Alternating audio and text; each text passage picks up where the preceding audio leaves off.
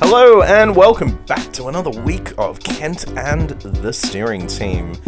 As always, you are joined by myself, Drew, my dear friends Philip and Bianca. Unfortunately, Kent couldn't be here this week.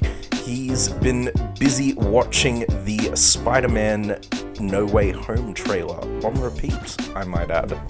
Anyway, on with the show. How are we, team? I'm fine. So Kent's basically being like most of the entire world. Minus Bianca and I, because I believe we're being quite good about that, but I'm sure we'll get to more of that later. Yeah, I'm well otherwise. Loving life. I've got Sarah in the country, and woo! Yeah, doing brilliantly. So yeah, Bianca. Yeah, I'm good. I'm just exhausted. I think I'm just mentally drained from being inside all this time. I think I need to go for a walk, like a proper long ass walk, not just down to the local. Yeah, go for a stroll and don't be back for a while. Yeah, I walk I walk every day to go to the coffee shop down the road. But I think I need to go further than that. I think I need to take a nice 5k walk. You should get to the coffee shop and then just keep walking. Yeah, and I never come back. But we actually have a lot to talk about today, so how about we get straight into it? Yeah, okay. We do. So, Bianca, do you want to kick us off with some entertainment news? That I do. So, our first segment is called Only Bands, and I'm really happy about that name, so I'm just going to keep saying it. Perfect. Only Bands. OnlyFans last week on Thursday announced that they were banning all sexual content from its app starting on October after building a loyal community base of sex workers. And their followers have... A loyal community base of sex workers and their followers have now officially decided to turn over that decision. The decision came after the company received much backlash following the news of the ban on August 19th. Founder Tim Stokely initially said the change was in response to obstacles from the ban, the initial change of banning sex workers. They said that, there was opposition from the banks about the whole thing.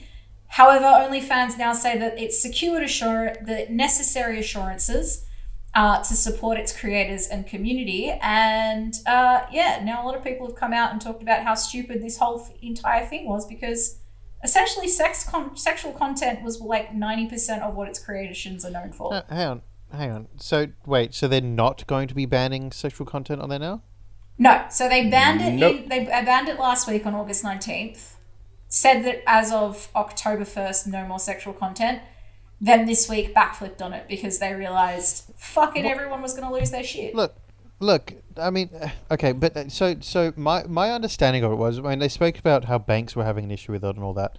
I thought that part of the issue was things like, remember with Tumblr, the issue wasn't so much though. I mean, I know that they got bought out by Yahoo, but then they kind of just allowed them to keep doing their own thing. And Tumblr, to my knowledge, was known for porn. I never used Tumblr, so I didn't know that was a fucking thing. And then people were like, oh, Tumblr's banning porn. And I was like, Tumblr? Like, isn't that the one where, emo kids go and, talk about how miserable they are? Isn't that what it was for? I don't know.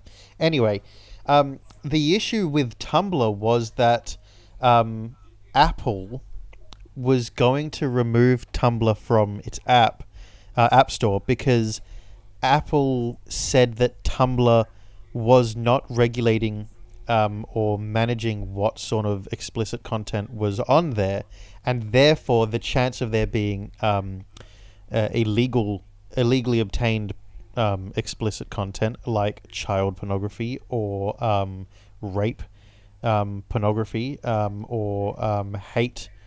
What's the hate one called? Hate porn. Isn't it? Hate porn? Oh, is that a thing? I don't know. Revenge The one porn. basically revenge porn. That's the one I was looking for. There was a chance that was happening because it wasn't being regulated, and so Tumblr had to make the decision either be dropped from the App Store or remove all of explicit content, and they chose to do that one in order to remain on the App Store in order to continue to make money off ads, etc., etc., etc. And I thought there was going to be the same sort of thing with. I thought that was the same situation with OnlyFans here, where the issue was that yes, the banks weren't going to pay them anymore or allow them to control the money. For the same issue, that there was unregulated content because there's more footage being uploaded onto there than what can be regulated. Physically viewed by regulators to confirm that it is not explicit or illegal. And so the issue was they couldn't do that. I thought that was the whole issue, but somehow they've been able to overcome that. That's how the hell do you overcome that? Clearly they've got other investors now and not banks bankrolling this. And that's why they're allowed to get away with it. I've spoken a lot about this. So I really think that you're right. You're hitting the nail on the head with Tumblr, because I want to talk about OnlyFans and its selling opportunities kind of thing. So Tumblr was sold to Yahoo in 2013. They bought it from the founder, David Karp, for $1.1 billion in 2017. Jeez. Then, as it was going, Verizon Communication bought out Tumblr. Mm-hmm. And then the Apple Store thing kind of happened, but there was a very easy workaround for the Apple Store thing. They could have made it adult content. You can actually have an adult content warning on App Store. It wasn't the adult content, though. It was the chance of there being illegal content. So, but that was the thing. And then they could have hired, what's the word I'm looking for? People who, monitor stuff. Moderators. Yeah, they could have hired moderators, like Facebook does. And it's a $1.1 billion business. Don't forget that number, because Verizon bought out Yahoo in 2018. And they're the ones who made the ban. They're the ones who called the thing to make the ban, because they don't do moderation. Verizon is like Optus kind of thing, basically, in America. Yep. They called the ban, and then most of the community, because they didn't just ban, the hardcore sex stuff. There was a lot of stuff on Tumblr that was mostly focused to LGBT kids and LGBT adults as well, just because there wasn't anywhere, and there still isn't anywhere, for LGBT people to go learn about sexual health and just sex in general. Reddit. That's what these forums were created for. There was a lot of sex therapists on there and stuff that used to do their thing out of there. And then there was obviously the porno. And then there was also fan art, and fan content that was created for sexually explicit reasons. Also, DeviantArt doesn't do sex fan art anymore. You can't find they've banned that too there. So there was no place for fan art and everyone left Tumblr. Tumblr, literally, the decline in Tumblr was overnight. The amount of people using it, and within a year, Verizon struggled to find someone to buy Tumblr. It was eventually bought out by WordPress, or the owner of WordPress, Automatic, for less than $3 million. My God. Jeez. So how the mighty fall. They kind of say, so that was the thing. Everyone immediately compared it to what happened with Tumblr, and I think that shit scared the that's a massive that's just a real chance of happening, specifically because of the audience. It was a $900 million loss just from banning sex. Because and they were indiscriminate about it as well. Just pictures of nipples started getting banned, which the whole free the nipple thing was a massive thing back then. So it was just it was everyone revolted. But anyway, moving on, they've obviously OnlyFans is back. It will have sexual content again, and moving on, the Spider-Man No Way Home trailer, which we talked about just before, or Phil mentioned. That's what Kent's doing tonight. So the trailer was leaked. On, I've got 24th of August here, but it was actually leaked on the 23rd of August, our time.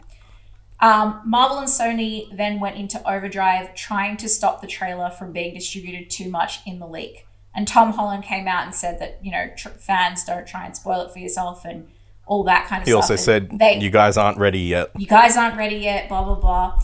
They went into overdrive trying to stop this leak. And to be honest, the leak, I haven't seen it. I never watched it, but I saw the photo of it.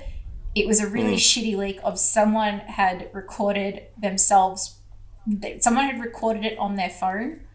And then the leak was someone had then recorded themselves watching the recorded version on their phone. It was an Inception kind of thing. Because the director of the film reposted the video after the trailer got released. Oh, really? Yeah. Oh, what a dick. Anyway, so then Marvel and Sony, because everyone's been wanting this trailer for ages, Marvel and Sony then 24 hours later released the trailer officially on all of their socials. It's unclear whether or not Marvel or Sony actually did intend to release the trailer this week. I don't think so. A lot of people don't think so. But a lot of the fans are pointing out the fact that in WandaVision,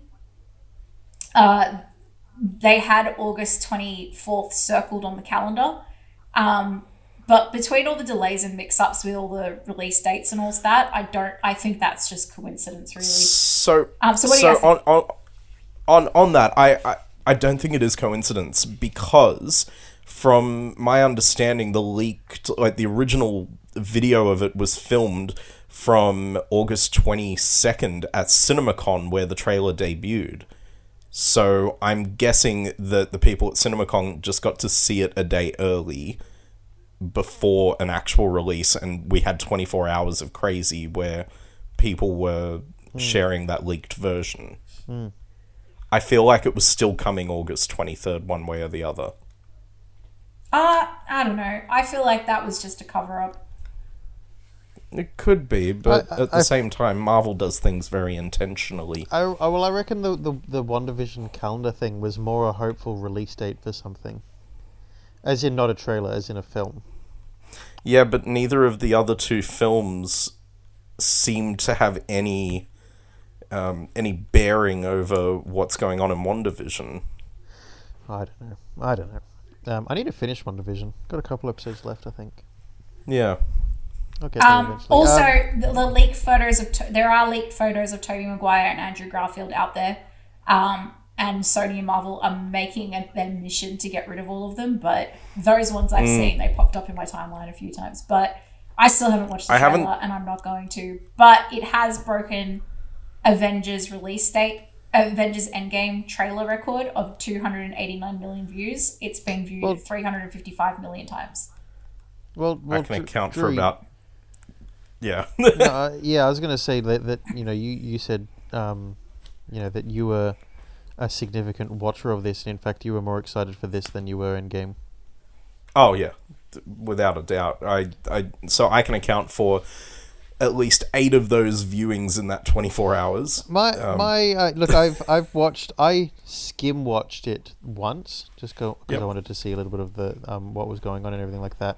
Yeah. The trailer revealed a lot, an awful lot, and so I totally see where you are, Bianca. I say best of luck to you to try and avoid finding out what happens. Well, here's the thing. I already know what happens because I know that the Sinister Six. I know that the Sinister Six is going to be involved because they've wanted to make the Sinister Six for ages, and that means Doc Ock, Green Goblin, Electro, Sandman, Lizard, and possibly Vulture. Yeah.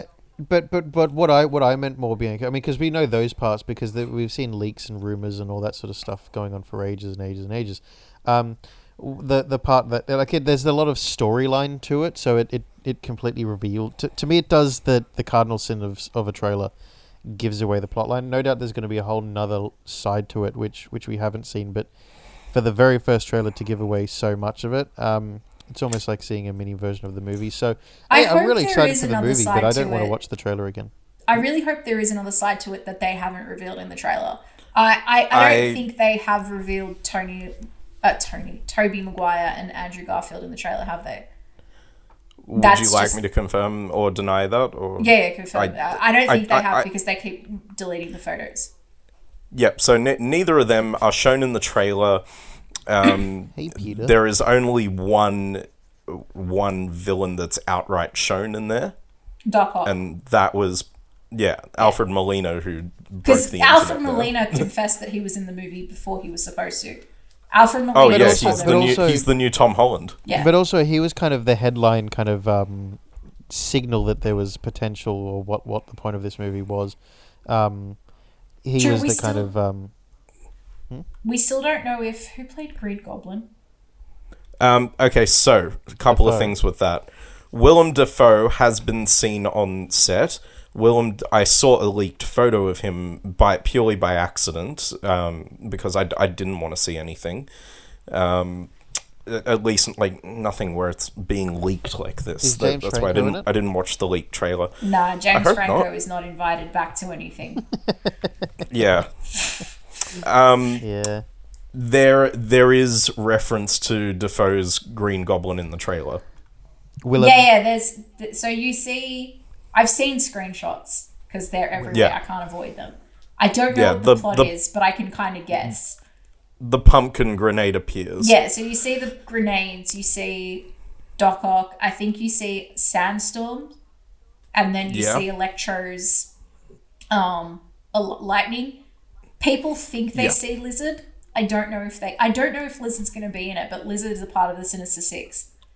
I'm not sold on whether or not that's a I- lizard. I think having Rhino's seen in it it. a few times. I can't remember what his actual name is, but the Rhino guy. Yeah. I think he's in it. In Yeah, in you regard, Phil, to your thing about them doing the cardinal sin of revealing the whole plot of the movie, I think, and this is just me making my musings on this, but what I think they've revealed to us is what they want you to think is the A plot. So the story, like many stories, would have an A plot and a B plot. What I think Marvel's doing, which they do quite often, is they give you what you think is the A plot, and it turns out that's the B plot, and the A plot is the one that they're keeping hidden. They're Yeah, also I guess very so. I well think- known for putting fake scenes in their trailer. Like there was a fake Yep. scene in the Endgame trailer Yep. that never happened and couldn't have happened because it makes no sense with the plot. Yep, there's also one for the Infinity War trailer that was never in there. Oh, I think I'm thinking of But- Infinity War. Basically, one of though, Hulk. I'm going to join you, Bianca, on staying out of it. I'll stay out of it, and I'll see what. Yep. Yeah, we'll see what we get. As in, I want to do that because I enjoy a movie so much more. Like I've still watched only half of one trailer of Black Widow, and I will watch that movie when I can. Yep. Potentially at the cinema if it's still out in cinema when the cinemas open. Hopefully, if it is, we'll be there with you to watch it in there. Yeah. And again, I don't want to know anything really about what goes. I know how the storyline ends, but I don't know what the movie's about. So I'm excited for that. Yep. Should we move on to some Britney Spears news? Yes. Yes, we shall. Britney Spears' father has officially stepped down as Spears' conservator, citing that the hate he has received as one of the reasons, but also he has come out and said that the true depth of his superstar daughter's mental health and drug addiction problems are actually secret.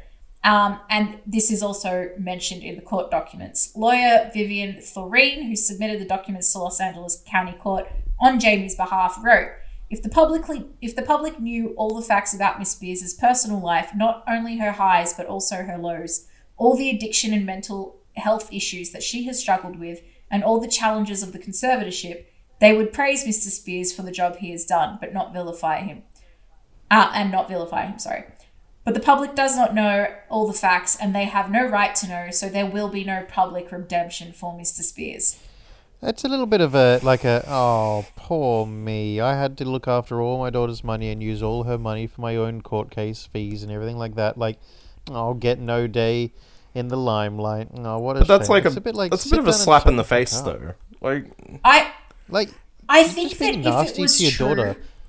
if it was true, what he's saying, there would have been more evidence of him taking care less of himself and more of her. Does that make No sense? one's- Like, there's not enough Yeah. evidence that he did not take care of himself with that money and that he took care of her at all. But the public is not questioning there being a greater severity to her drug and mental health problems. No one has ever questioned that. What we're questioning is why he didn't do more to help her rather than help himself. Playing devil's Yeah, advocate exactly. again, no one's ever actually questioned what should happen, who should step forward in place of her father, or if there should be anyone at all. That's true. But I feel like we're going to see more in the coming weeks about that, as, you know, we find out if her conservatorship is going to be continued or who takes over and what have you. And if someone else does take over, maybe then we'll find out why, or if there needs to be a conservatorship. Then I think I think now that the father's out of the picture, it's about to get a lot more interesting. Final little bit, because I just think it's really interesting. Before we jump out, Spencer Eldon, aka Nirvana Kid, is suing the surviving band members David Grohl and Chris Novoselic, as well as Cobain estate, as well as the Cobain estate and the photographer of the notorious album cover from Nevermind, Kirk Weddle, for lifelong damages, saying that by refusing to censor his penis in the iconic artwork, that Nirvana failed to protect him from child sexual exploitation.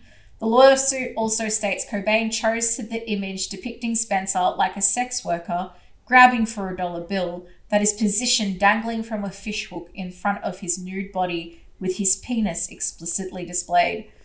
Money grab. Yeah. He says, Nirvana exploited me when I was a baby to sell their music, but there is a person behind every image. I'm just asking the band to do what they should have done 30 years ago and redact my genitals from the image out of respect for my privacy. If the world could forget about it, then maybe I could forget about it too. He's also asking for $150,000. Just saying. That's all? His law firm has said our client Spencer Eldon has never had a choice. Nirvana's use of client's picture in their album cover is nothing less than child exploitation. Why didn't you go after your parents? Okay, so can I just say, firstly, the photographer, Weddle, I think his name is, Kirk Weddle, he was family friends with Spencer Eldon's father. Spencer Eldon's father helped with the photo shoot that was done in their own pool, and Spencer Eldon's father was paid $200 for that day to photograph his kid. Again, go after your parents then, dickhead. Yep.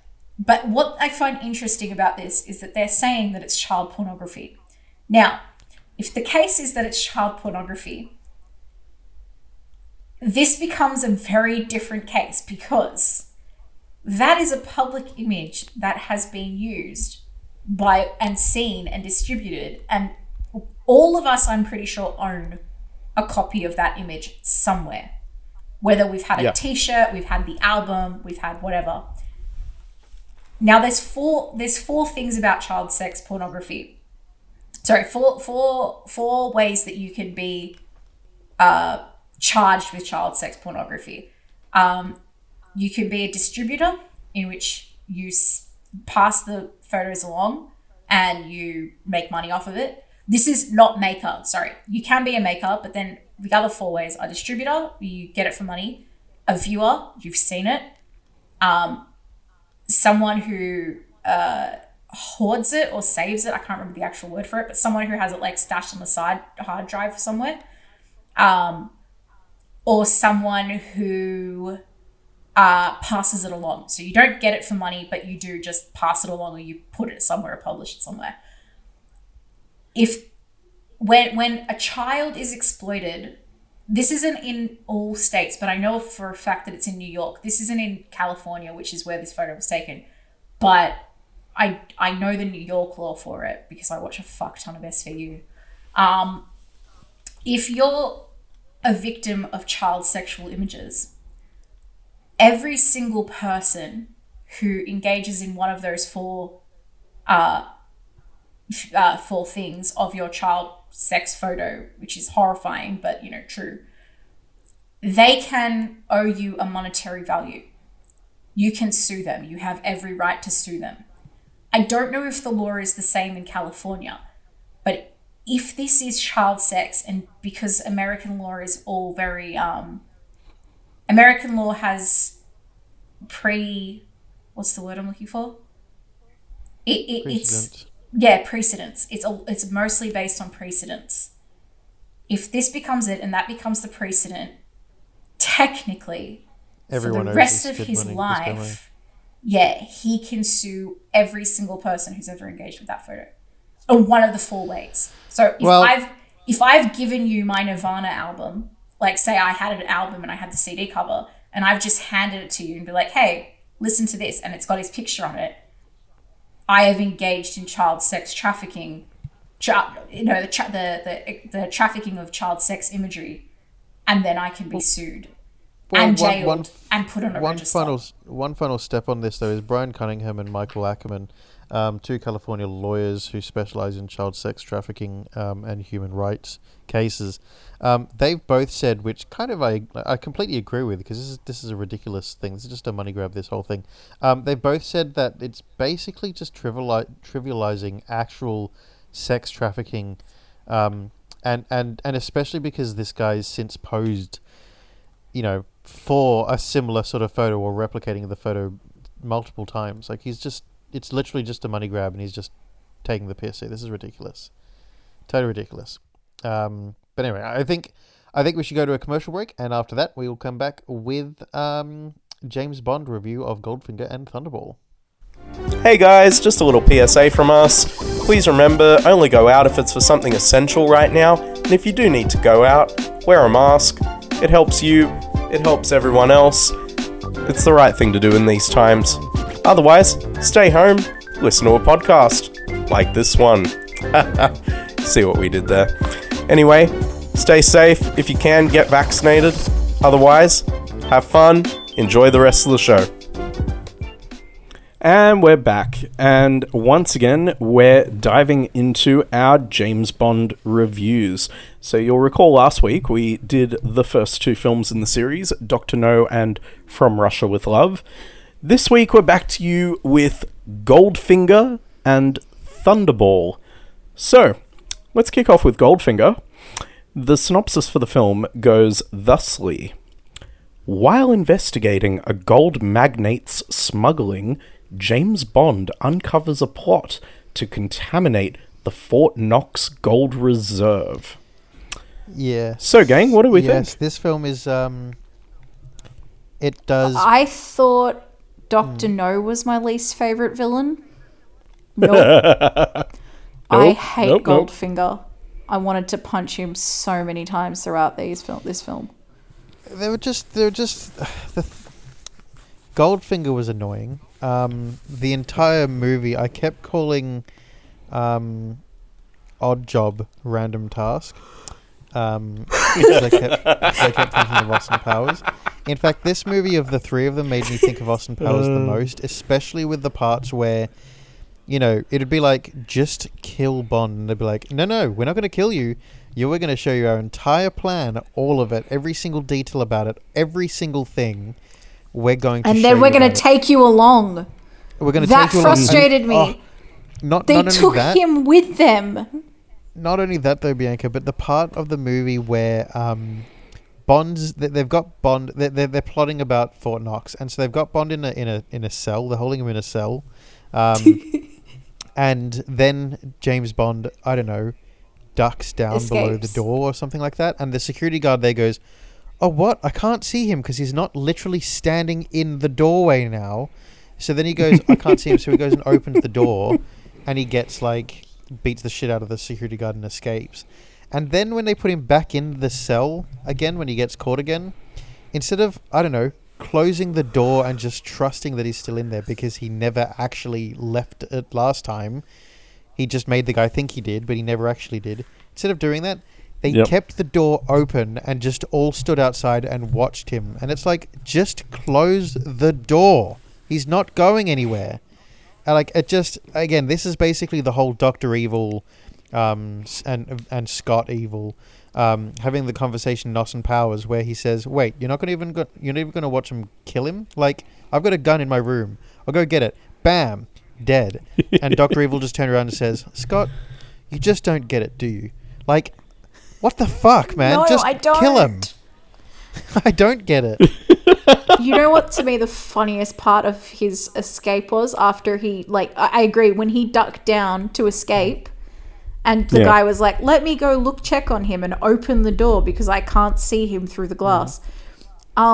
when he ends up below the table, the diorama of Fort Knox, how the entirety of the diorama is a table, except for Fort Knox, which is a looking thing. Like, he can stick his head up into Fort Knox and look around, but the rest is just a flat table. And I'm like, what? Who the fuck built this diorama that built a little looking window from the bottom? And all the mobsters, Bianca, in that very scene, all being like, what is this? Some kind of room? Oh, what is this? Some kind of map? Oh, I don't like this. It's getting dark in here. It's like, can you stop expositioning or stop doing the exposition for the scene? Like, I get it. Treats the audience like they're stupid. Yeah. I must say, though, this movie scores 10 out of 10 for raping. Bond literally rapes Pussy Galore. Like, literally. That's an awkward she scene. says no. He then fights her to the ground, pins her down, thrusts his crotch against her really inappropriately, and then forces himself onto her. I can't believe I watched that in a film. Again, and kisses her until she's pliant. Yeah, and again, last week so I spoke weird. about the fact that I had to pause the movie and walk away. I had to stop for a good hour, not come back to it because of that. I was like, oh my God, what am I watching? So, yeah. Yep. This one was just hard to watch. I didn't like it. Also, I forgot Tilly died. I completely forgot the sister died. Both the sisters. Yeah. So Jill was coated in gold and suffocated. Oh yeah, that was all just like, what the fuck? And then he finds the sister trying to kill Goldfinger, and then he stops her or something because she almost shoots Bond. And then Oddjob the tripwire. uses his hat. Pulls the tripwire. Whatever. I can't remember how it happened. I completely forgot she died. I just thought she was there. And I like Tilly. I also used to get confused between Tilly and Pussy Galore, because why is every woman in this movie blonde? Yeah. I said that I messaged you guys this as well, but I literally feel this way about this. I said, I feel sorry for Sean Connery that he's best remembered for these movies. Imagine being remembered for having no acting skills at all. It's totally embarrassing, and being a rapist. Like, my God. Mind you, we did get the best casting of the entire franchise. Absolutely the best casting, and that was the DB5 Aston Martin as the spy car. Absolutely inspired. That was sensational. Oh, so the one absolutely. thing about it was. the one thing about Goldfinger that I think we should probably talk about, when we talked about it last week, how we're going to see films evolve. In regards to just the Bond film, this is now the formula for a Bond film. Yeah, it was kind of there in the first one, in the second one, sorry. The first one was this weird introduction where it was just it was a movie with a character named Bond. The second one, which was From Russia with Love, we kind of see the format, a bit more, but this one is like, if you look at how a Bond film goes, this is sort of the blueprint for it. The song at the beginning with the dancing and a special song just for this, then the way that they the fact that there's often multiple women throughout it, and he goes through he meets the villain, and there's a bit of a Cold War, and like this became the formula for Bond. Yeah. It was also the first film directed by Guy Hamilton, who went on to direct a couple more Bond films later. And yeah, it was sort of just the typical Bond film. That's why Goldfinger is sort of seen as the standard, I guess. Yeah. I don't know why. Yeah, the villain was really annoying. I really wanted to kill Goldfinger, or at least just be like, I was yelling at him throughout the whole thing, just kill Bond. The fucking laser, I never realized how ridiculous it was until I watched it this time. Mind you, special effects wise, that was pretty cool, that laser. I think they did that really, really well, the laser. Actually. Do you know why there was a laser there? No. Was it? There wasn't a laser in the book. It was a chainsaw. or a circular saw. We were all watching but- it. So Mum, Dad, and I were watching Yeah. this one, and we were commenting on it and trying to work out how they were doing it. Because again, for the time, the special effects was pretty impressive for that laser. It's practical effects, which I do appreciate with these old films that I like practical effects. Yeah. And you can see them a lot more in these films. You start to see a few more explosions and like big practical explosions in this one, especially around the car chase and around a little bit around Fort Knox, but a little more, I suppose, around Goldfinger's base of operations. I also appreciated the Fort Knox sequence, even though the entire thing was just stupid of how elaborate his scheme was and the fact that he took... I was just mostly yelling at the thing, why did you bring the person who can foil your plans to the plan? Well, Like, just kill him and leave him at the base. Anyway, but no, that whole Fort Knox sequence when they're like, the planes drop the neurotoxin and then Yeah. they go inside. Like, that whole thing was fun. That was like a proper espionage little thing that happened there. Like, Well, it was a typical spy film action scene, in my well, opinion. Drew gave us he's written some handy little notes here for us, and I think a really cool one is, and the one that I was thinking about while watching it was the recreation of the Fort Knox repository of Pinewood Studios was incredibly accurate, considering no one involved in the movie had been allowed inside the real location for security reasons, which is literally what I was thinking of. I was like, how did they get this? Like, so right. The set looked so real that a 24-hour guard was placed on the Fort Knox set at Pinewood Studios so that pilferers, thank you, would not steal the gold bar props. A letter to the production from the Fort Knox controller congratulated Ken Adam and his team on the recreation. Uric Goldfinger's 3D model map used for his Operation Grand Slam is now housed as a permanent exhibition at the real Fort Knox. It's cool. Brilliant. Didn't know that. Yeah, so That's pretty cool. That crappy floor model is actually living in Fort Knox now. Oh, the one where they could look up from underneath. Yeah, I didn't model. think the model was bad. Don't get me wrong. I just thought it was like you built an entire model, but you built like a little headspace for just people to peer up sneakily from underneath. Like the fuck. Yep. If you look from the bottom, there is an entire ceiling and it's all flat except for that one model. I don't understand the logic of it. No. But speaking of all the fight scenes and practical effects, I want to talk about Thunderball for a second. So, Drew, synopsis. No, wait, before we get to that, let's do our scores. Yeah, Sorry, scores. We're going to do our scores. But also, before we do the scores quickly, last week, Bianca, you brought up how Honey Rider's voice is dubbed over in Dr. No.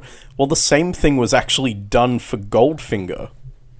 Oh, I didn't know that. I didn't notice it. I genuinely did not notice it. So when I found out afterwards, I sort of stopped for a second and went, really? I've never paid attention to that. But turns out the actor that played Goldfinger, Gert Frobe, spoke very little English. So British actor Michael Collins dubbed his voice. So Guy Hamilton instructed Frobe to speak his lines in German very quickly, which would apparently assist with the dubbing process. It doesn't make it... I don't know why they didn't just cast someone that could speak English. Oh, like, it's interesting. well, actually, I can tell you what happened there. They intended to cast Orson Welles, except Orson Welles was asking for too much money, so they didn't go with him. Except by the time they went with Gert Frobe, he started demanding more money, and by the end of the production, they wondered if it may as well have just been better to get Orson Welles. It would have been. Can I just say the scene with Odd Job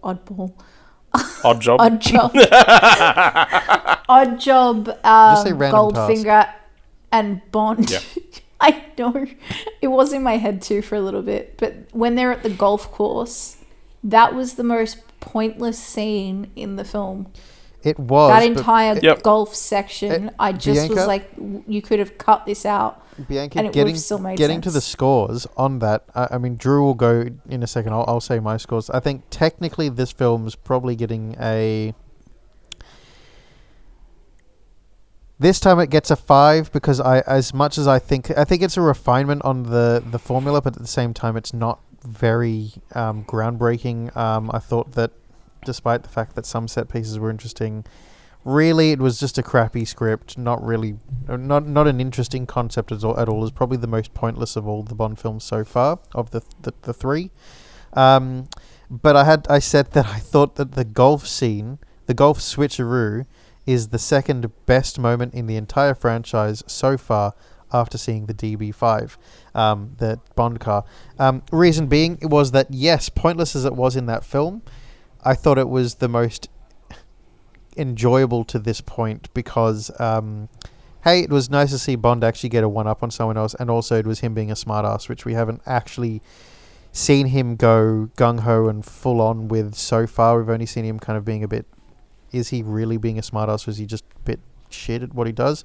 This is James actually being actual smartass. So, yeah, it gets a 5 technically. Personally, it gets a 3, this film. Drew, you're up. Technically, I give it a 6. There are just a few things that I like in the technical aspects of it. Basically anything to do with the car and the car chase sequence I thought was well shot. I also there's a lot of things I despise in this movie, but I do appreciate the sequence where Goldfinger is cheating at cards. I just like the way that scene is framed and shot, and the airplane. Yeah, Bianca? Sorry, I didn't understand why he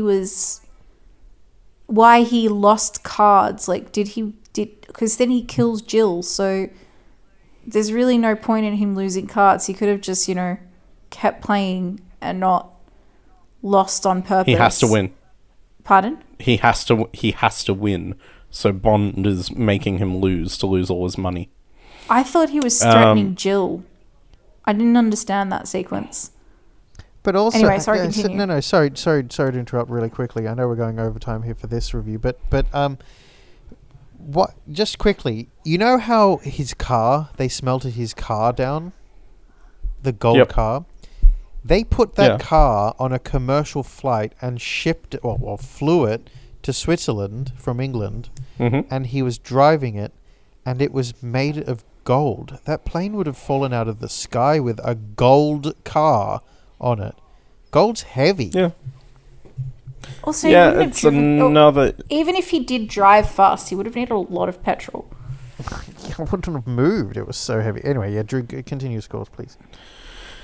Yeah, sorry. Yeah, look, for a number of technical reasons, I give it a 6. Personally, I give it a 4. I never liked this one very much as a kid. I always thought it was overrated and ridiculous, and the more I learnt about even the book versus the film, and the more I understand it over the years, and even now, I just don't like it that much.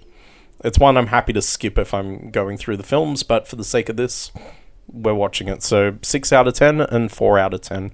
Bianca? All right, look, we haven't been rating Bond songs yet, but I just like that this is the first Shirley Bassey one, so 10 out of 10, because Shirley Bassey kind of led this series. She has the most Bond songs. Yeah. But then technically I'd probably give it a 6. You're right, there was a lot of special effects in this one that weren't in the other ones. I'd like to also give set design. I know I gave a lot of shit to the table, but that just made me laugh mostly. But I'd probably give the set designs in this one a lot higher score. I think this was like 9 out of 10 set designs. They had proper sets comparatively to the other 2 films that we've watched in this series so far. And I liked, even though they did do a lot of exposition for Goldfinger's, apartment bunker kind of thing, it was fun to see the full spy secret table and secret window. Even though there was a giant secret painting of a map. Like, that was just weird, but that was all fun. But yeah, the plot wise, it's not the greatest one. It's not. There's the rape that happens. It's very obviously a rape. It's not even like somewhat disguised. Nope. Probably around like 3. It's not my favorite one, but the fact that it does kind of formulate the Bond stuff is interesting. Yep. Because you can kind of see where all the other Bond films go from here. Okay, Drew, Thunderball. Give us Thunderball. All right, Thunderball. Well, we'll start off with another great synopsis. James Bond heads to the Bahamas. What a shock. To recover 2 nuclear warheads stolen by Spectre agent Emilio Largo in an international extortion scheme. Yes, indeed. I think we know the formula by now, so what do we think? Yeah, this one definitely is to the formula. I have to say it's my favorite one that I've watched so far. I really enjoyed it all the way through. It had we got to see kind of, again, we saw Spectre and we saw all that and we saw them formulating their plan. We had I want to take over the world or I want to destroy the world happening. It was a good old ransom as well. But again, then we saw from Bond and the 00 side of it, the MI6 side of it, it having to work with other organizations and stuff. It made it feel a little bit more plausible or realistic in some senses. And then again in the Bahamas, we saw typical Bond villain with the sharks and everything. They had the fantastic boat that could split in half and be 2 separate boats and stuff. I thought that the camera work with the Vulcan plane was brilliant. I thought that the underwater scenes were fantastic. Maybe a little bit overused in the end with the massive fight scene at the very end, which is just pointless. Like, it was such a pathetic fight because it was all underwater, but nonetheless, that seems like they loved the fact they had that new technology and just wanted to use it off, show it off as much as possible. But the whole set design with the Vulcan stuck underwater or sinking underwater was brilliantly done. It looked fantastic. I really, really enjoyed this one from a Bond plot, espionage, double cross, world organizations involved, enemy wanting to take over the world. It was kind of... It's nailed the formula in my sense, in my books with this one. Still a bit of raping going on. I thought the funniest scene was Bond on the spine stretching bed and him getting thrown around like a psychopath. That was hilarious. I thought that the special effects with having the same guy in the room twice and just saying it's it's plastic surgery. I thought that was brilliant, really well done. Yeah. This movie nailed it for me. I was really, really happy with it. Bianca? So this movie plot wise I couldn't mentally hang on to, but I think probably because I watched both Bond movies back to back and I was just like, I'm done now.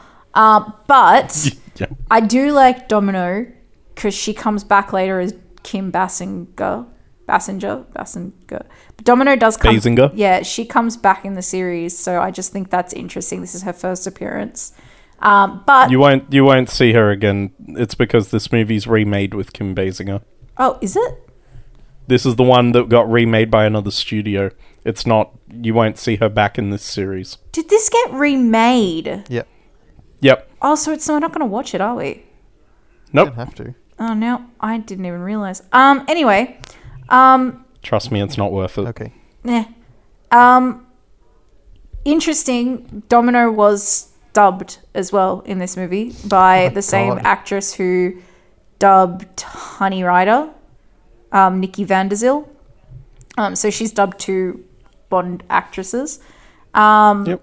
I don't know why they just keep dubbing people with weird accents. But anyway, I liked the fight scenes underwater.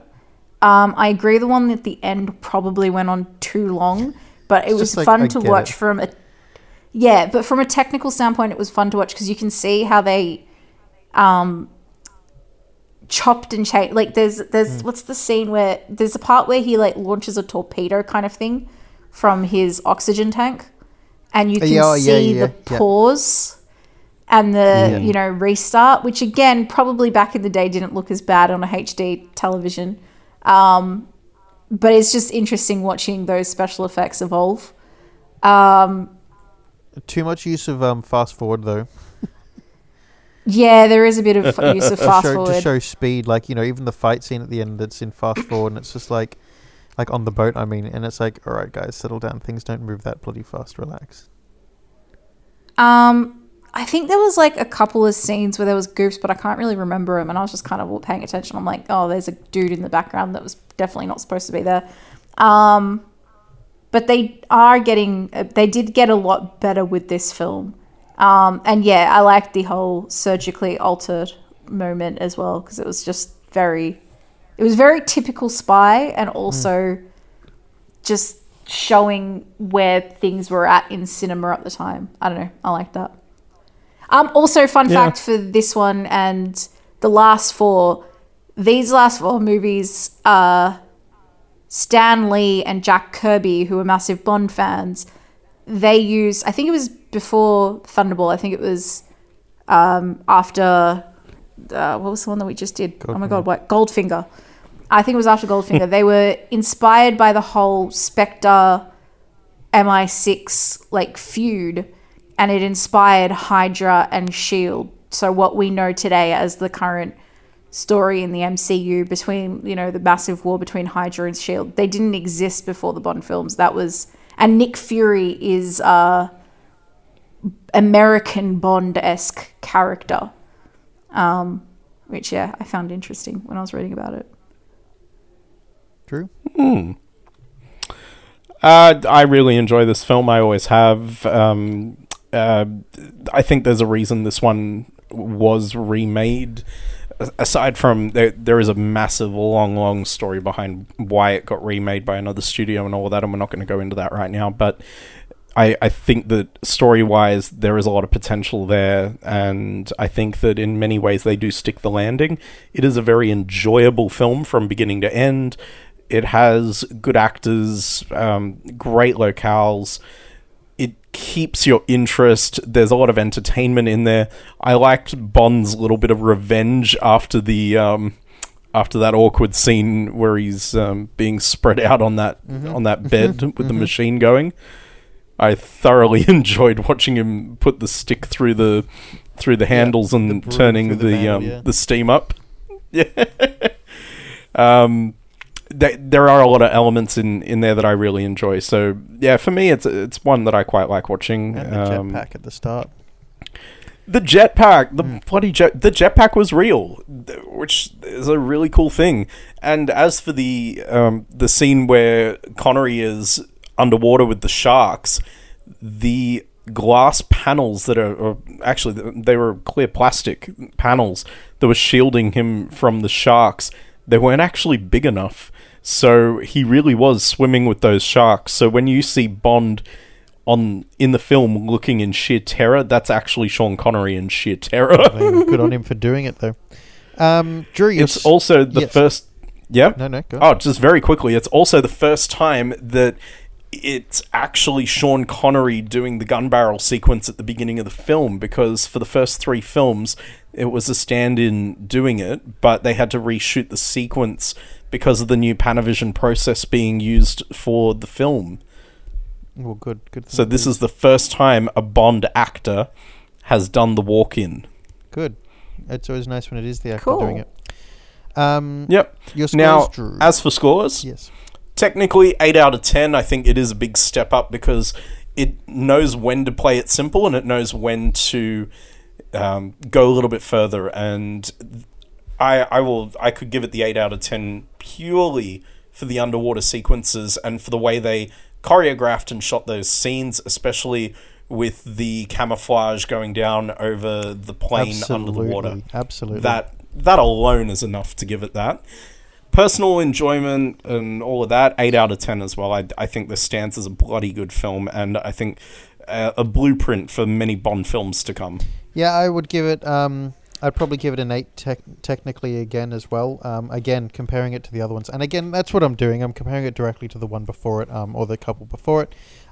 This one steps it up. It's just really hitting its stride. It knows exactly what it's doing, but then it's also introducing little bits of new technology. Again, the jetpack, with the underwater footage and sequences, and using better props and better set design, and scripting is a lot more put together and tight. A little bit of humor, a little bit of seriousness. Unfortunately, still the sex or the inappropriateness. Again, the fact that he talks to the person, or that he literally tells the chick that her brother's dead, and then she goes, "Oh, is that why you slept with me?" Like, what the fuck is what? Anyway, personally, I'll give it an 8 as well. No, I'll give it a 7. Again, the couple of parts which are hard to sit through. Again, like the raping, but it's going to be a constant thing.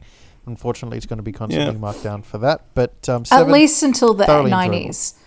Exactly, but otherwise thoroughly enjoyable. Otherwise, this was a really well put together film. And again, if we're at this sort of level and this sort of tightness from here on out, bring it on.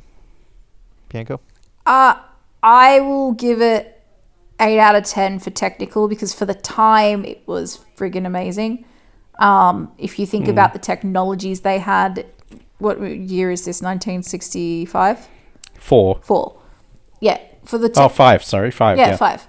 For the technologies they had and for like everything that was going on, Sound pretty design was damn much better good. too. Yeah, the sound design is much better. And I don't know. Fighting choreography. Yeah, the fighting in this is actually kind of, and this is us going back to last week talking about how you watch the evolution of film. The fighting is a bit more typical of what you kind of see in maybe 70s and 80s action films, where it's a bit more, you focus on the fighting, not so much the scene. Does that make sense?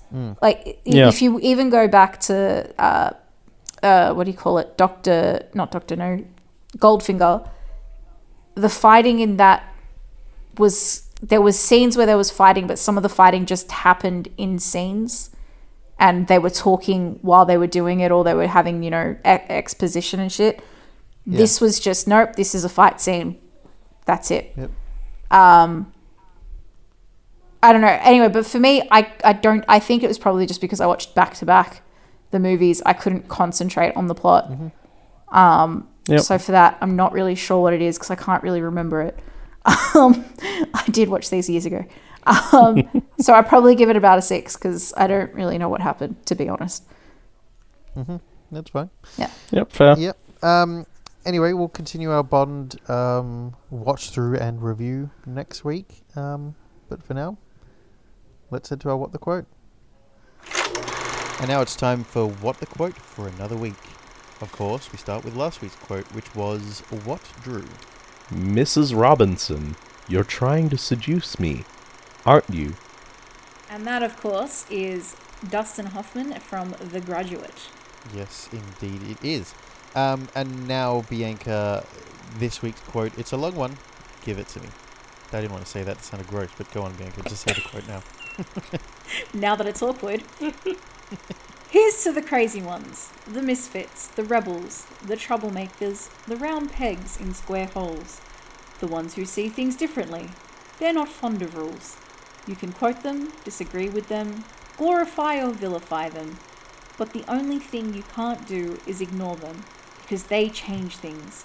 They push the human race forward, and while some may see them as the crazy ones, we see genius. Because the ones who are crazy enough to think that they can change the world are probably the ones who do. Now, of course, if you know where that inspirational quote is from, please reach out to us on all the social media platforms, Twitter, Facebook, Instagram. You know the drill. Anyway, on with the show. And we're back, and we have just had another wonderful What the Quote, and we'd like to take this moment to have a little special shout out to one of our key listeners, Phil's mum, who has successfully figured out the last 2 weeks of quotes. Yeah, 2 weeks. So well done, Philip, please cue some thunderous applause here in the final recording, just to show our true appreciation. But alas, the other week, Phil informed us of how he had been listening to a song from his childhood that had left him a little bit uncomfortable. Yeah, it was from a childhood cassette of mine. Like I can remember exactly where I was listening to this song and falling asleep to this song. It was always at the end of the cassette, and then it would do that thing where it goes quiet and then and like clicks and turns off. Anyway, Yep. Yeah, like we all used to have cassettes like that, right? As a kid, like we all had them. Yeah. I had my fair share of the Play School ones. I'm sure it drove my parents insane on the cartridge. Yeah, exactly. So, I mean, I had like Wiggles ones, and I had the ABC Kids ones, and I love them. Yep. Absolutely love them. I love Wiggles, and I love the Play School ones. They were my favorite. Yeah, well, exactly. And so I went back and I for some reason I'd thought of one of those songs, and just I thought about it and went, do I remember the lyrics correctly? Anyway, I went and then listened to it. Me in my more woke kind of state of mind, and a more adult mind was able to listen to it, and I was kind of horrified by the song, to be honest. Okay, so we'll reveal the song in a second, but it did get us thinking about other songs from our childhood that we grew up and realized were grossly inappropriate for children to be singing, or just grossly inappropriate for children in general. Yeah, exactly right. So what we'll do is we'll start off by taking a look at the lyrics of this song. I just want to read you guys the lyrics, and you can tell me what you think about it before, and then we'll go into some other songs. And we don't necessarily just mean kids' songs. We just mean songs that we listened to when we were younger. Turns out that we really shouldn't have been doing. But anyway, this song is called Monkey Sitting in the Family Tree, and this was a kid's song. Oh, dear. Yeah, here's the lyrics, so you can tell me what you think about it. There's a monkey sitting in my family tree, up near the top, where everyone can see, and people keep saying how he looks like me.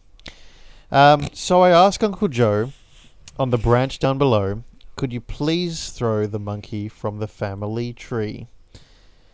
What he did to Uncle Joe has really angered me, so I've got a rock in my big slingshot, and I'm going to knock that monkey from the family tree. So yeah, that's an excerpt from the song there. So I think enough said. You don't need to hear all of it, but yeah. Thoughts? It's a little racist. It paints a picture, doesn't it? I mean, again, A little on the nose. look, this song, when you listen to a recording of it, there are kids singing along in the background to the song because it's a kid's song.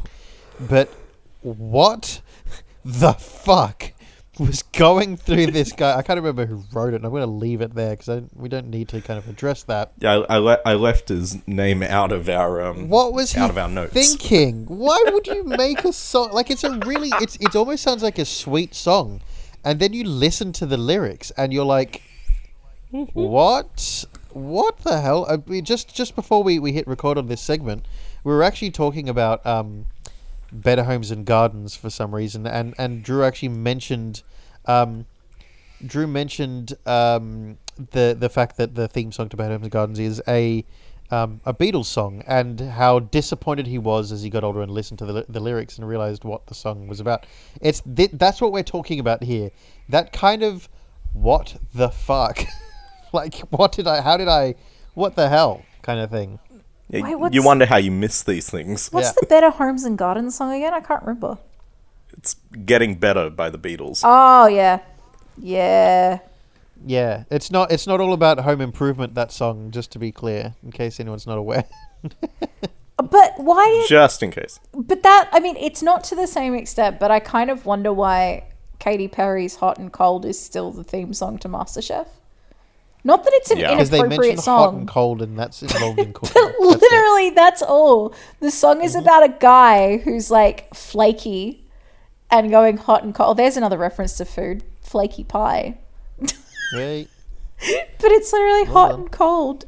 you're hot and then you're cold and you're yes and you know. It has nothing to do with cooking, but it's catchy. No, it and I does, also Bianca. think It's got hot and it's got cold. There you go. I food. think I'd be vaguely disappointed if it ever changed though.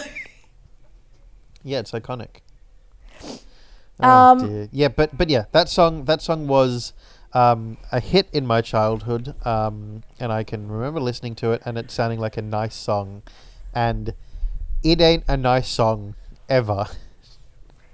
Outrageous. No, it's not. Yeah.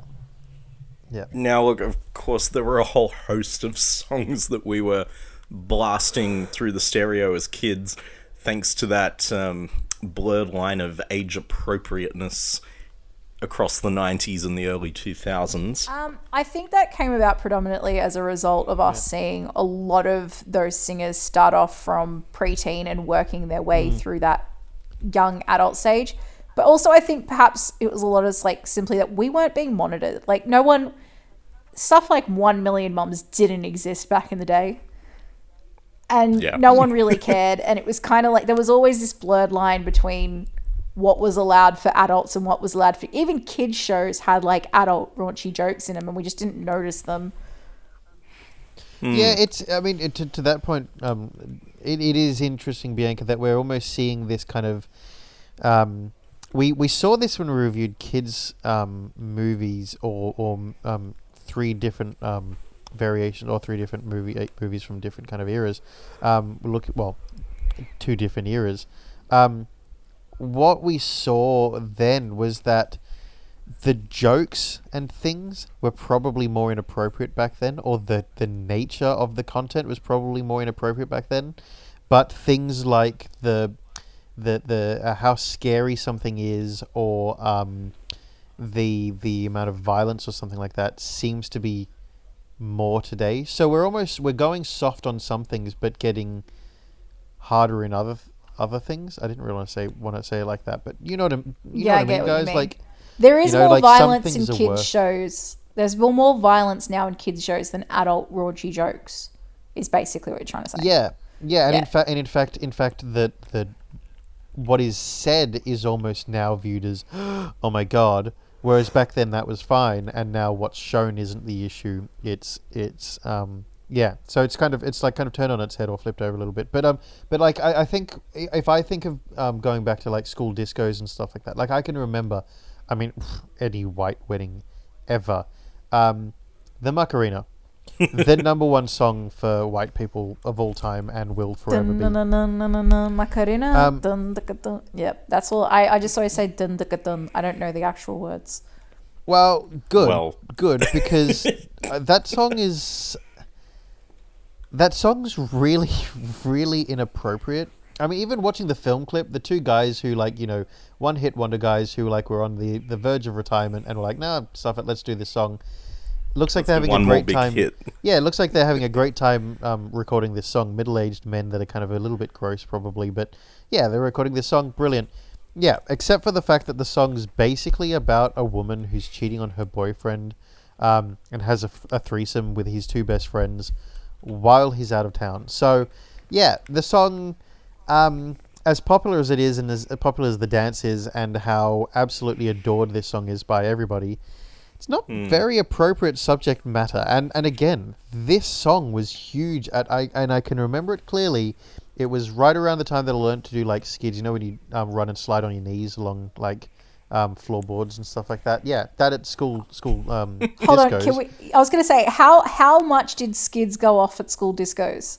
There was always one or 2 kids who just was skidding around the fucking class, the dance floor, like it was no one's business. I ruined a pair of pants because I put holes in their knees because I was skidding around the room so much. It was brilliant though. How fantastic was it? Yeah, it was brilliant. I can't picture doing that now. If I do that, I'll dislocate. I'll break my knee. How would I do that? I would just come to a stop. I'd just fall on my knees and not move. It wouldn't be a skid. It would be like a fall. That was it. I'm just trying to think of the logistics. Maybe a tumble. Yeah, I'd fall forward. Anyway, that song. Okay, for one of our birthdays next year, can we just hire out a community hall? No. And bring it back. I'm not losing my kneecaps just to prove. No. Just so we can watch Phil lose his. Well, you got to put like a hessian sack on the ground before I'll do it. I'm not going to skid straight on my knees. But anyway, again, unsupervised child disco, and that song was playing. Yeah, I look. At least that song kind of like gave it away, didn't give it away. Sorry, in the title, there are songs that we all used to sing that no one like. Touch Myself went off. I used to sing. That's a great song. That's a really such a good song. I used to sing it all the time as a kid. I love the Divinyls. Firstly, Divinyls are one of my favorite bands ever. Yeah. But yeah, that song, you sing it, and it wasn't until a lot older that I realized why she was touching herself. I just thought it was weird. I was just like, when I think about you, I touch myself. Like, I don't get it.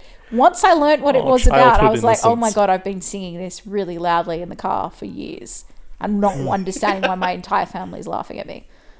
Well, turning just on a similar vein to that, Bianca, I don't know if you've got any more examples, but a similar vein to that one, turning Japanese, that one's... Oh, yeah. I saw your picture, turning Japanese. That's totally inappropriate. Again, it was used in my mind in every 90s and early 2000s kids movie that referenced anything Japanese. They would use that song. Anytime anyone went to Egypt, not Egypt, sorry, I'm thinking of Walk Like an Egyptian. Anytime anyone went to Japan. Exactly. They would use that song. But that song's not Lee Harding's Wasabi. Which one? No one ever used that song, ever. That was only semi-popular in Australia, and it was only semi-popular because he was on Australian Idol, and then everyone forgot about it within the month. All right. Well, one that we all witnessed over and over in television commercials was the Caesars Jerk It Out. Yes, of course. Apple iPod. The iPod Shuffle. It's a great song, though, but yes, not appropriate. The what do you call it? Push It by Salt and Pepper. Yep. That's a classic. Genie in a Bottle, You Gotta Rub Me the Right Way. That's just so inappropriate. And again, look, that one's actually probably more like I Touch Myself, where it's by the Divinyls, just to preface that, where it's just so obvious. Like, what else are you talking about? But then you've got a sultry, sweet one that's still on similar subject matter with the Spice Girls to Become One. Yep. Can I also add, Thong Song in Australia was more confusing for us than it was for Americans, because in Australia, thong means flip-flop. It's what you wear on your feet. So me and my cousins knew all the words to Thong Song, which now has a really great remix, by the way. There's just to like... we're not going to get paid for this endorsement, but there's a really good remix of Thong Song. I can't remember who it's by, but it came out this year. It was freaking brilliant. Thong Song went off at school discos. None of us knew what it was about. Also, Unleash the Dragon, also by Cisco, which is about unleashing his penis.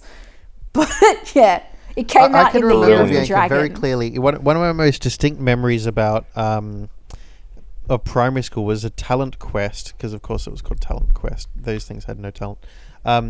Also, remember, isn't it interesting that as a kid, when you think of something, you think, wow, they were so adult. They were like four. The kid I'm thinking of who was in year 6 was like 10, 9, like a child, like, and yet I was there being like, wow, they're such an adult, like, and like performing this song so brilliantly. I want to go back and re-watch that.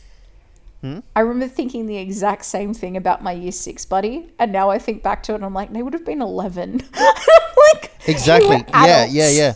Well, that's it. So what I'm thinking of in my head is a group of 3 year 6 kids when I was in year 1, I think, were performing that song "Unleash the Dragon," and I just remember being like, wow, like this is like such a professional kind of like show that they're putting on. Are you kidding me? I'd love to see the teacher's perspective of just this absolute dog shit performance of a song that's like completely not appropriate for kids to. Yeah. I get it. Philip, you and I have a coworker who has of late been bopping around like he's 10 years old at the disco again to another classic banger from the school discos, Venga Boys, Boom Boom. The Venga Boys are coming. I knew what that song was about That's as the a wrong kid. one. That's Venga Bus. Wait. Oh, I don't know. Boom, boom, boom, boom, boom, boom. I want you in my room. Yeah, again, for me in primary school, that was the song of my house in primary school. That was the song of my sports house. What? I think it was called Really? Rafter. Yeah. Hold on, you went to the religious primary school. No. But this is when I was at public school in year Oh, one, okay. in half of year 1 and kindergarten. That was the song. The lyrics were changed. It mentioned Rafter in there because that was the name of our house. In at that school, but yeah, that song was the song that we sung about. Yeah, how, why, I don't know, but it's not appropriate in any way. But yeah, Well, ours Again, kids was are stupid. ours was "Get the Party Started" by Pink, and where it says "You'll be kissing my ass," we used to like slap our booties, and we were like 7. It was just so. Now weird. that sounds more like child pornography than That's true. the album. The Nirvana boy. What about there's a funny lyric in the Space Jam song that it's something about. Oh yeah, okay, I had to go find it.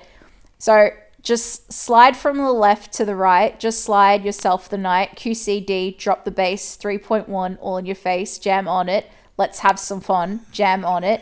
1-on-1. You run the hole because I got the D. So come on, baby, just jam on me. Wow.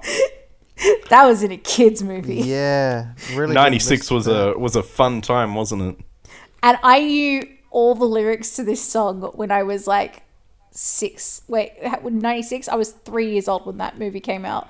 I've known all the Yep. lyrics to that song. I never realized what that was talking about until the new movie came out. And then I was singing it in the kitchen because apparently my brain likes to like store lyrics in my head and I can just recall them at random times. And I was singing it and I was going the whole way through, and then I'm like, you got the whole and I got the D, and I'm like, whoa, wait, what? What was that? But yeah. Oh dear God. Oh dear. Wow. Song lyrics again. As anyone out there in the audience, I want you to listen back or think back to your childhood or when you were younger, and think of a song that you loved or adored. Was it inappropriate? Was it really not really something that you should actually be singing as a child or a youngster? Or did you just completely misunderstand a song, even as an adult, completely misunderstand a song and then go, oh, okay. Yeah. Oh my God, now I've got Let It Whip stuck in my head. So let it whip, just whip it, baby. Just whip it right. I loved that song as a kid too. Anyway, Wow. let's get to our sick Kent of the week. Yes, that sound means that it is, in fact, time for our sick Kent of the week, and time for us to go. So, our sick Kent of the week, Drew or Bianca? Bianca brought it to us. It made it Drew weep, which is hilarious. Oh, that was a testing Because that's what you get for having a giggle at my expense. Mm-hmm. Now, let's be fair. It made 2 out of the 3 of us weep. Yeah, but Did it make you weep, Bianca? yeah, it did. I had to go wash my face before my meeting. I watched this right before my meeting. So John Cena is our sick Kent of the week. Woo! John Cena, he did a little short video recently. John Cena, I have to say, actually does the most work with like the Children's Foundation. What's the one where you make a wish? He does a lot of work for Make a Wish. I think last year he fulfilled more wishes for Make a Wish kids than there was days in the year or something. Like it was just this massive number. But this wasn't actually a Make a Wish or anything. This was just after one of he's in WWE. I don't know. I don't follow his things. Yeah, something like that. He's a wrestler. After one of his wrestling matches, he was walking out of the stadium through the crowd, and he had his little like wristband, like his sweatband in his hand, and he walked past a kid and he gave the kid his sweatband, and his massive thing was never give up or whatever.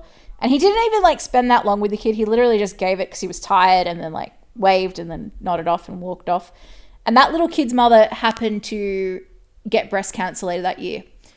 And that little kid kept giving his mum the John Cena wristband and being like, John Cena says never give up. And, you know, every time she went and had a surgery or therapy or anything, she would take that wristband with her, and that would kind of be like her and her son's connection through that. And the little kid made a video for John Cena dedicating, you know, thanking him for helping get his family through such a tough time and with his cancer.